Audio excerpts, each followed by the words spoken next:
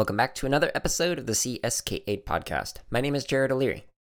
Each week alternates between an interview with a guest and a solo episode where I unpack some scholarship. This week's episode is an interview with Roger Manti, who was one of my co-chairs for my dissertation.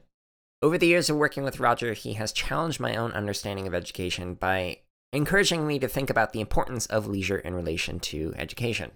In this particular episode, we discuss the importance of leisure for self-preservation, challenging the single focus of education for workforce readiness, the importance of focusing on happiness and well-being, considering discourse in education and around leisure, and much more. When listening to this particular episode, I encourage everyone to think of how might computer science education relate to leisure rather than just workforce readiness. It's one of the reasons why I reached out to Roger to do this particular interview, and it's one of the reasons why I did an episode on modding for leisure, which I'll include a link to that in the show notes, which you can find at jaredoleary.com, or by simply clicking the link in the app that you're listening to this on.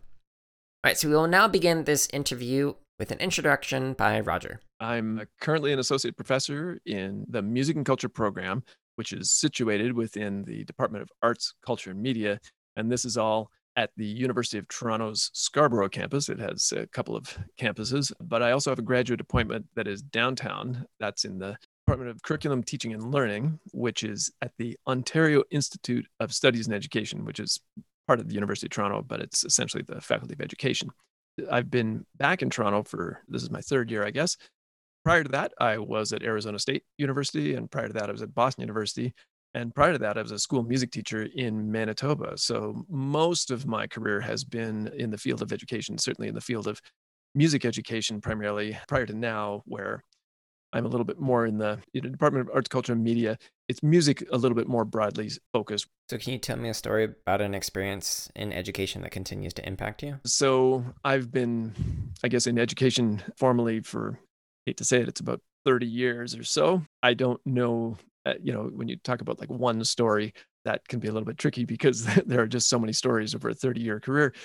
I suppose one of my favorite stories when I was teaching school, I was a band director, and 1 year, well, I did this a number of years, but 1 year, Top Jazz Ensemble, we spent a lot of time creating our own set. This entire thing was student created. I was really a believer in that. And I thought, okay, this is great.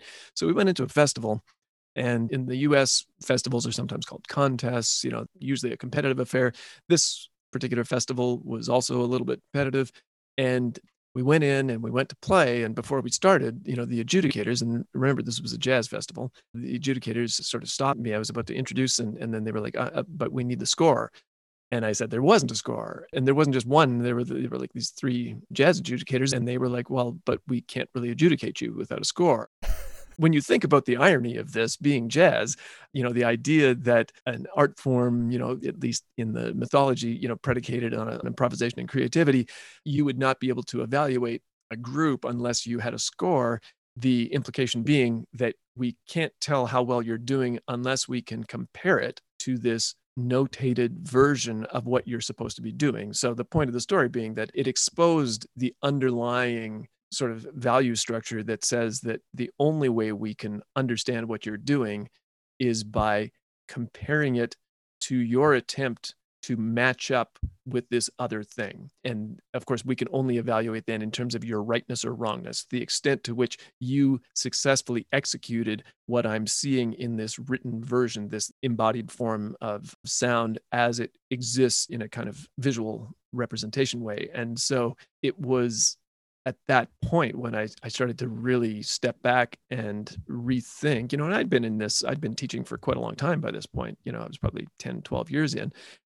But at that point I was like, okay, there's something seriously messed up with the structures of our field in terms of what we think we're about, because we think that this is about the joy of music making and the love of music and whatnot. But really it's putting students through a particular exercise that is meant to simply cram something into them or at them and then force them to regurgitate it back. And I started to see how all of the education system was about a normative comparison and ranking exercise, that this particular music festival embodied. But you can see this in any, standardized tests, high stakes standardized testing is pretty indicative of that.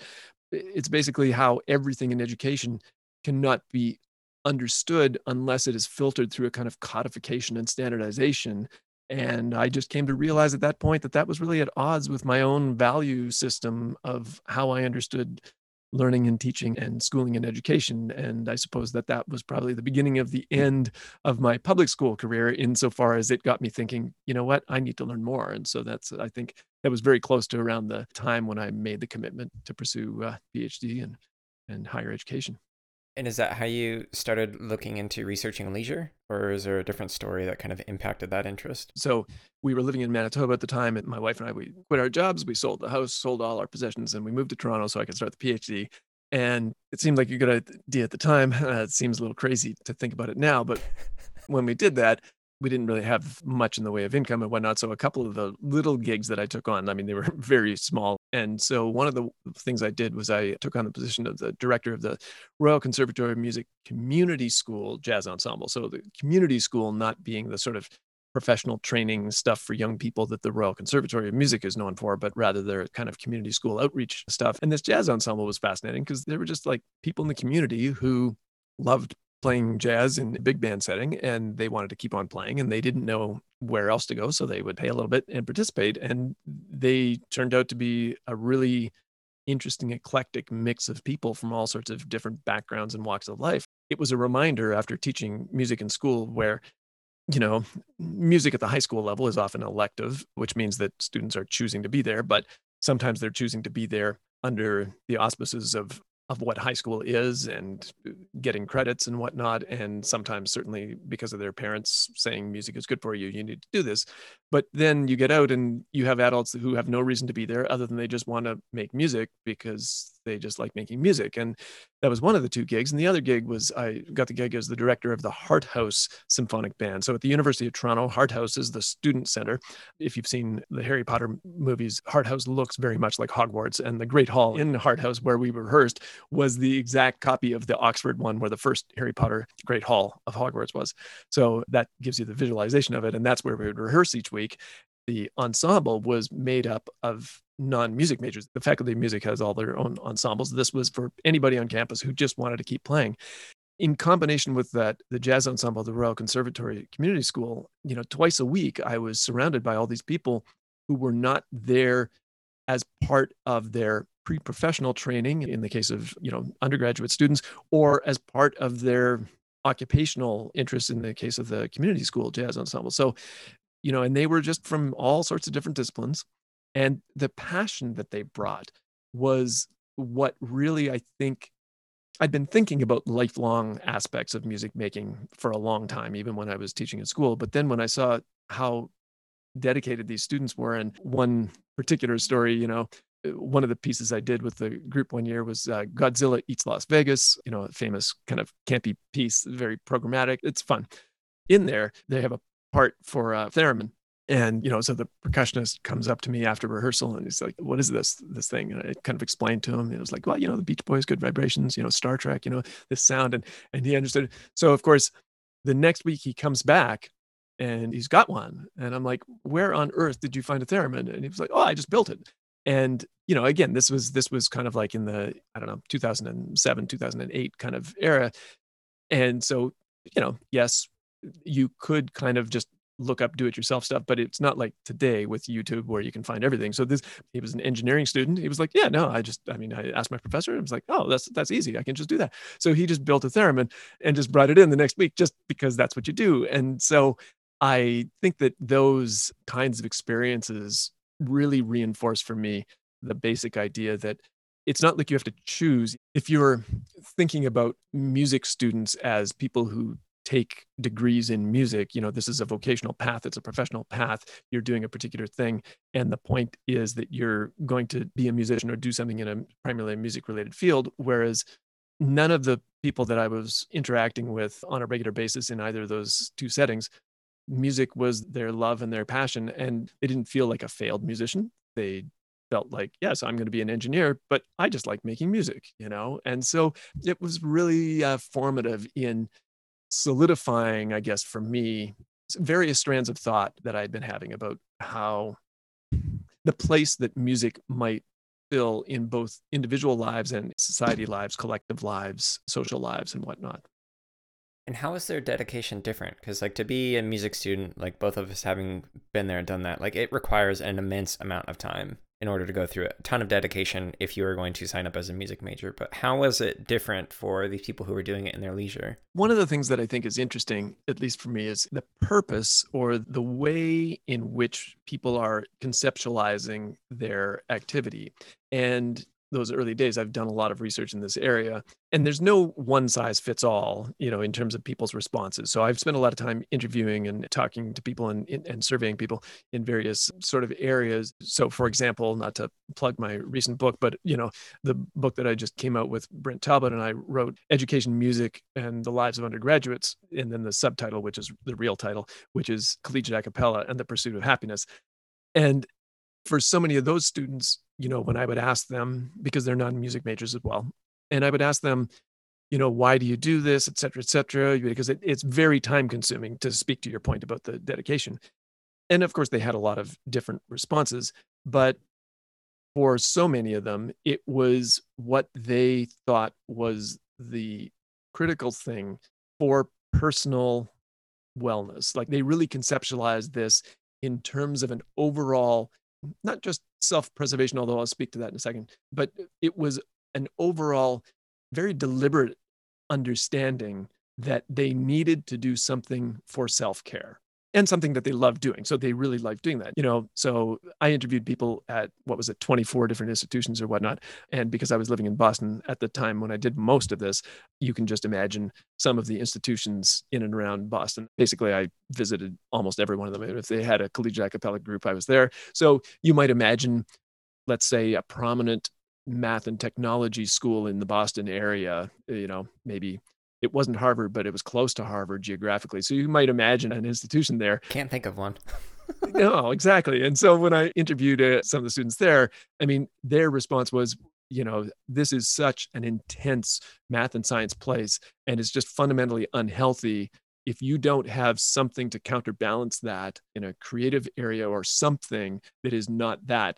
It was their belief that they would just go crazy, if they didn't do something to create some balance in their lives. And so even though it was time consuming, they, in the kind of risk reward, the return on investment kind of rationality, they definitely all felt that it was worthwhile. And so, of all the people that I've spoken to, there's always invariably some sort of rationalization that speaks to how they think that this is helpful for their overall well-being. And, some of them put it more in physical terms, some of them more in mental, health and well-being terms. I mean, the terms vary from person to person, but it's kind of a common theme that despite the time and investment, they feel like the return outweighs any of the costs.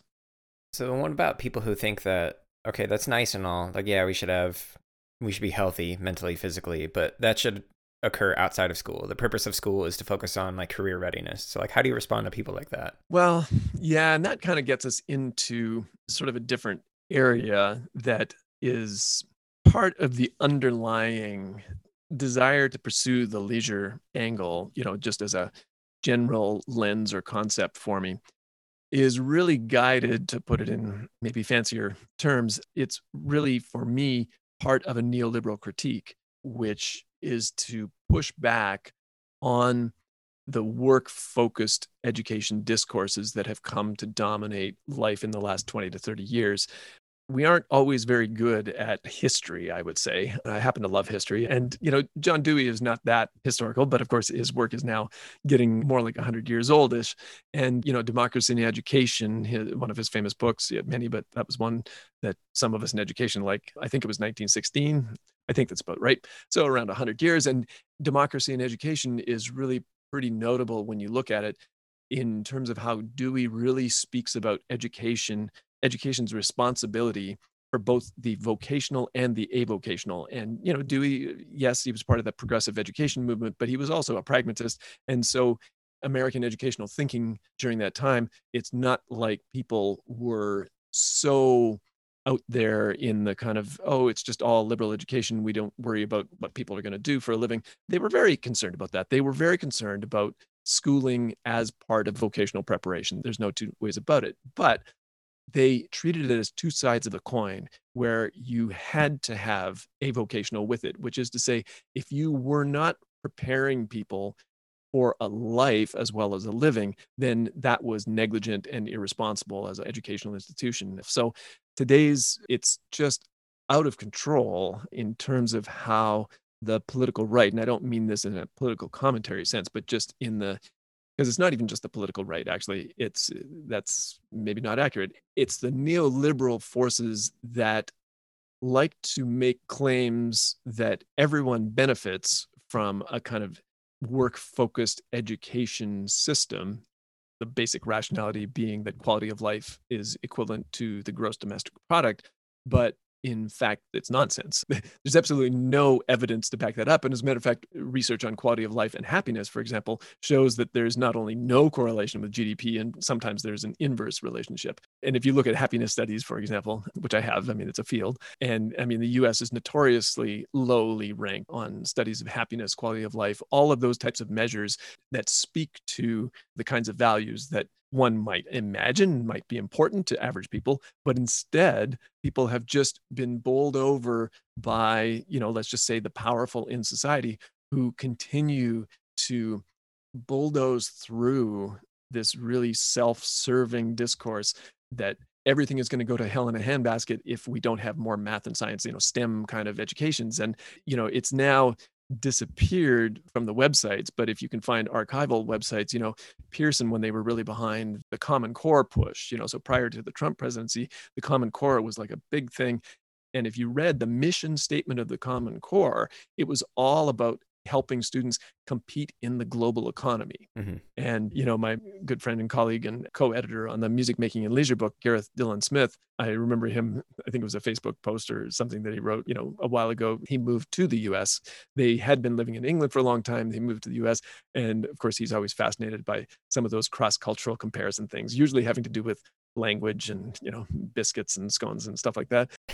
I mean, one of the things that he observed, as kind of one of those sort of social observations, was how everyone in the US seemed to believe that they were, so proud of being the winners of a competition that no one else in the rest of the world really knew existed or cared about. Because no other country really cares about being the winner of this global race.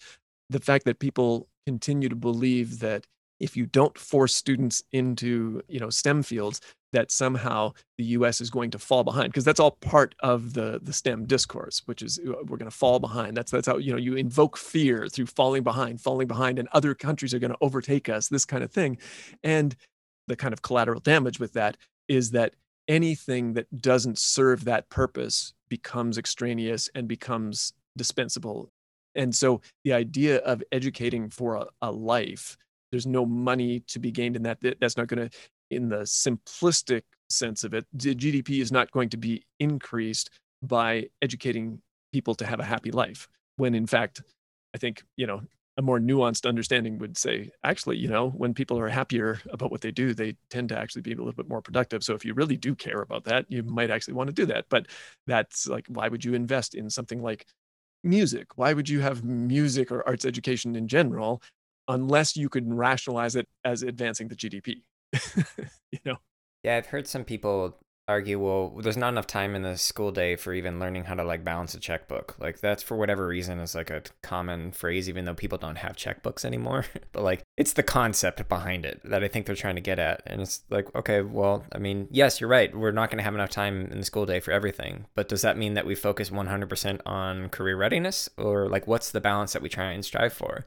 Like, do you have an ideal? Because you have 2 daughters. Like, did you aim for a school that like tried to strive for a balance between leisure and work, or was that not a consideration? Well, I mean, I guess the work, non-work, sort of leisure versus work dichotomy, it can be helpful, and obviously I talked about Dewey and that combination of vocation and avocation, but especially now in a kind of pandemic and eventually hopefully post-pandemic world, I think if there's any potential silver lining, who knows if it'll materialize, but I think it's really caused so many people to reflect upon the role of work, the nature of work, their relationship with work in ways that has sort of been glossed over or forgotten about, or just flown under the radar up until now, as everything just intensifies. And I think it's fascinating for so many people who have now had the kind of work from home experiences, and whether they think about it in terms of lines between work and non-work, or if they think about it in a kind of holistic way, because it very much depends, I think, on what the specific nature of work is. As a university professor, where is the line between my work and my leisure? I mean, it kind of blurs. I mean, there are certainly aspects of my job that, I mean, there's no way to paint it as leisure. I mean, it's just work. It's grunt work that has to get done. And I'm not talking about anything teaching wise, which I love, but I just mean like there are certain service things, and there are certain, like, you can't get away from attending certain meetings that, I mean, what do I get out of that? Nothing. But when I think about, scholarship or even the teaching aspects, I mean, this I find enriching and rewarding, and I think it's good. So to your question, when I think about, my daughters, for example, what I really care about is not so much work or non-work, but rather their eventual happiness and well-being. But I think in that sense, one of the things that concerns me is that they have enough interests and develop enough skills, capacities, dispositions to be able to avail themselves of those interests, that they can feel good about their lives. And to avoid the dichotomous sort of work, non-work, not everybody has the same number of chances. And so there are some people of necessity, they find themselves having to work for a living and doing work that is not in any way rewarding and can never be rewarding. You can try as you want to, but I mean, there are some things that just have to be done, and they may not be rewarding. So then how do you construct a wonderful life, a beautiful life, a meaningful life, knowing that you have to do this thing that is unavoidable? Because most of us have to do things, I have to take out the trash, and nobody's going to do it for me. I have to do it, and I can complain about it, but it has to be done. And I can try to make it as enjoyable as I want to, but at the end of the day, it's taking out the trash.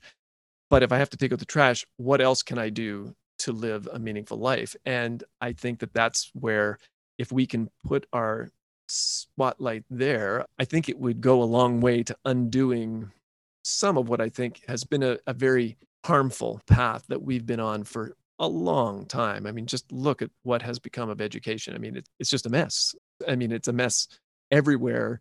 In the US, it's especially a mess because of the sort of fracturing of the haves and the have-nots. I mean, that's a very unfortunate thing, because then the things that are seen as frivolous or expendable are usually the kinds of things that learners in less well-resourced areas, more impoverished areas, the learners that most benefit from those things that value engagement are usually cut out as saying, well, no, that's what these people don't need. And it's a travesty, it's shameful, and it's hard to believe that anyone who has a nuanced understanding of education would ever do that. But of course, people think they're acting in someone else's best interests. And, no, what they really need is to improve their test scores. If they want to have a shot at a happy life, they need to, yes. And so we're going to improve their test scores by cutting out all of the things in education that these students might find any sort of personal satisfaction from. Let's eliminate that from them, and let's turn schooling into the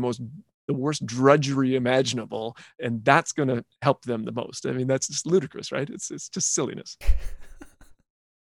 I'm at an interesting point professionally where I'm in two fields simultaneously, and it's fascinating seeing how different the discourse is around those fields. So in terms of funding or national discourse or requests for, we need to have this in our program, in our school, in our district, etc.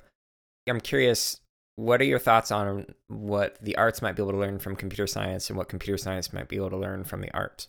So as an example of discourse, it was the Music for All movement by NAFME, and then there's the Computer Science for All, or CS for All, that's going on. They're two national movements, and one of them is getting millions of dollars in funding, and the other is a blip on the radar. You may or may not even know that it exists. The amount of public outcry, oh, well, if we don't have this, my kid's future, blah blah blah, for computer science, they're really passionate about that. But then for music, there's also outcry, how are you going to cut my music program, but we're not going to give any funding for furthering that, etc. One of my intellectual inspirations or sources was the work of Michel Foucault, and That was really helpful for me during my graduate studies. Not that Foucault or anyone else has all the answers, but it was just that when I started to engage with that kind of thinking, for me, what it really did was open my mind to a different way of understanding. Because, quite honestly, to that point, I was operating in a pretty naive realism kind of way. And it was very frustrating because it's difficult to make sense of the world when you really are only seeing it one way. And, for Foucault, if you know about his background, he had a position at the Collège de France, which was like the most prestigious educational institution in France. And he had a chairship, and you got to name your chairship when you got hired for those things. And it was a sweet gig. You had to teach one course a year. That was the gig. But he called his chairship the chair of systems of thought. And that's kind of a revealing chairship when you really stop, if you know anything about his work, and you think, oh, systems of thought, because you start thinking about different rationalities and different logics, and you start to realize, because that's when he started. You had to do two dissertations back then. And so one of his was in psychology, and he had this real fascination with psychology because of the idea of reason and unreason. So what is reasonable, because then when you start to dig deeply, you start to realize that insanity is not a thing. It's simply a rationality. It's a way of thinking. It's a way of thinking about the world. And so everything essentially just boils down to normative sort of systems or rationalities and different logic. And so when you think about the funding for these different fields, the Music for All thing, I mean, everything comes from a place of situated values. So there's nothing innocent about the National Association for Music Education's push, just as there's nothing innocent about the computer science push. I mean, the whole STEM thing was an invention. I mean, if you've done the history on STEM, you know that the order of the letters used to be different, but then they were like, hey, this would be a better branding if we flip the letters around so it's spelled STEM, because of course that relates to stem cells, and that's like the origin, and that's the core, there are all those type of things. And then the whole thing also was just a big marketing ploy. There's nothing inherently valuable about STEM subjects, if we can call them that. I mean, it was all just part. And when they do the analysis, especially of the market analysis, that's also really fascinating as well. If you've studied some of that, is there a shortage of STEM workers? No, in fact, there's not. There's a shortage, in the labor force, there's a shortage in a couple of niche little areas. And it's more a problem of distribution, in that the people who have backgrounds in that don't want to live in some of the places where the jobs are, and it's all messed up, but it's all part of manipulation. So people just manipulate this kind of stuff to try and advance their own interests. And that's just kind of a human thing, right? We all manipulate the information in ways that we think is going to advance our own interests. And so the problem, I think, is at a certain point, if you are an educator with values that are situated genuinely in human welfare, I think it does demand a certain detachment. Now, of course, I'm not suggesting any sort of objective play. There's no point of pure objectivity when it comes to human welfare or anything like that. But if a person can attempt to bring a level of criticality, so if you're in computer science and you bring a genuine level of criticality to start questioning, where's this push coming from? Whose interests are being served by this particular push? And I mean, I think you could speak about this for any endeavor, but I think if there was genuine conversation, if a person could put the spotlight and interest on human welfare rather than a disciplinary self-interest, then perhaps people could find ways to question their own practices and assumptions. What is to be gained from an interest in computer science? Well, I mean, the people who are into that obviously love it. Hopefully, one would assume that the people that are in it genuinely love it, as opposed to feeling like they were pushed into it because somebody said that was how they were going to get the best high-paying job. I mean, that seems really sad to think of it that way. In the same way that hopefully people that are doing music are doing it because they genuinely love it, and not because their parents told them it was going to make them better people, or they thought they were going to be smarter. Music makes you smarter, some goofy thing, right? And I just think about, and it hasn't come up, but I was reminded, just this morning when I thought about this podcast today, and I was reminded that when I was in Boston, I'd been working on this leisure thing for a little bit, not decades, but a number of years, and I was doing some literature review, and I came across this dissertation because I put in, music and leisure and whatnot, and this dissertation came up. Varda Shaked or Shickhead, I don't know how to pronounce her last name, but I did meet her because I sought her out, and I came across this thing, and then I realized that she was living in Boston. So I cold called her, and we met for coffee and had a wonderful conversation. And her dissertation, the meaning of music making for computer scientists with serious music making avocation. What comes out of that dissertation, I think, reading it, is you just get a sense of the passion. And it's not like they treated it in either or terms. I mean, they love their music and they love their computer science. And you also got the sense that because they loved music so much, in the case of her 7 participants, but they didn't want to give up their engineering or computer science interests. It wasn't like they went into it for the money. It's because they loved their computer science and they thought, okay, I can still do this music thing in addition to my computer science thing. Whereas maybe if they had done the music thing, it seems a little bit more unusual to do like computer science as a hobby. Not that people don't, I know they do. I just think it was really interesting in the way that dissertation made me think more deeply about the fact that those were people who cared about how they lived life. They loved their music for what it did for them. Something that seems to be pretty common to a lot of people who do music, what I would call avocationally, which is to just kind of skirt the verbiage of, leisure time music making or recreational music making or amateur, right? So some people treat those as pejorative terms. So if you just think about it as avocational, it's just like, okay, they're doing this not for their primary occupation.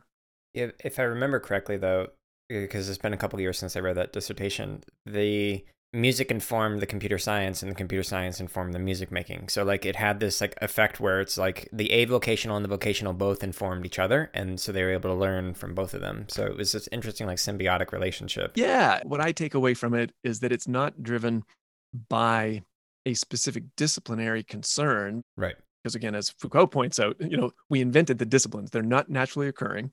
They're a human construction. And so there is nothing disciplinary that we should be thinking about as in any way driving this bus. It's just when you read their stories, they were just passionate people who loved stuff. They loved learning. They loved exploring things. They loved creating. They loved interacting. They liked thinking about the world in different ways, and then they made some pragmatic choices in terms of career, but they obviously developed those skills along the way. They had the music option because they learned stuff about music. They learned how to make music in let's say, a trained way. Not that it always has to be about that, because we all have a voice, everybody can sing, but they instrumentalists, most of them, and so they played instruments, and that it doesn't come from the sky, and it doesn't. These days, maybe it can come from YouTube a little bit. You can have some self-starting, but for the most part, you have some formalized learning along the way that develops the capacity so that you can engage. Because if you don't have that entry level skill, then options are cut off to you. And back to the story about my own children, I just I don't really care what they do. A little bit, yes, as every parent does, but mostly I just care that they're happy. But I have along the way been concerned with them developing certain capacities, because if you have no abilities, if you can't do anything, it really cuts off your options as you get older. It's not that you can't learn new things when you're older, but it's just so much harder. I just want people to be able to participate in anything that they like to do and be able to pursue it to whatever extent they want to pursue it, and to enjoy it as much as they can. If we can put the emphasis on human enjoyment, human welfare, human well-being, then I think some of the distinctions, yes, there's always going to be battles over scarce resources, but I think those battles can take on different meanings if we place the spotlight in different places. But how do you personally focus on your own welfare? Because I know you have many ways of engaging in leisure outside of just music making.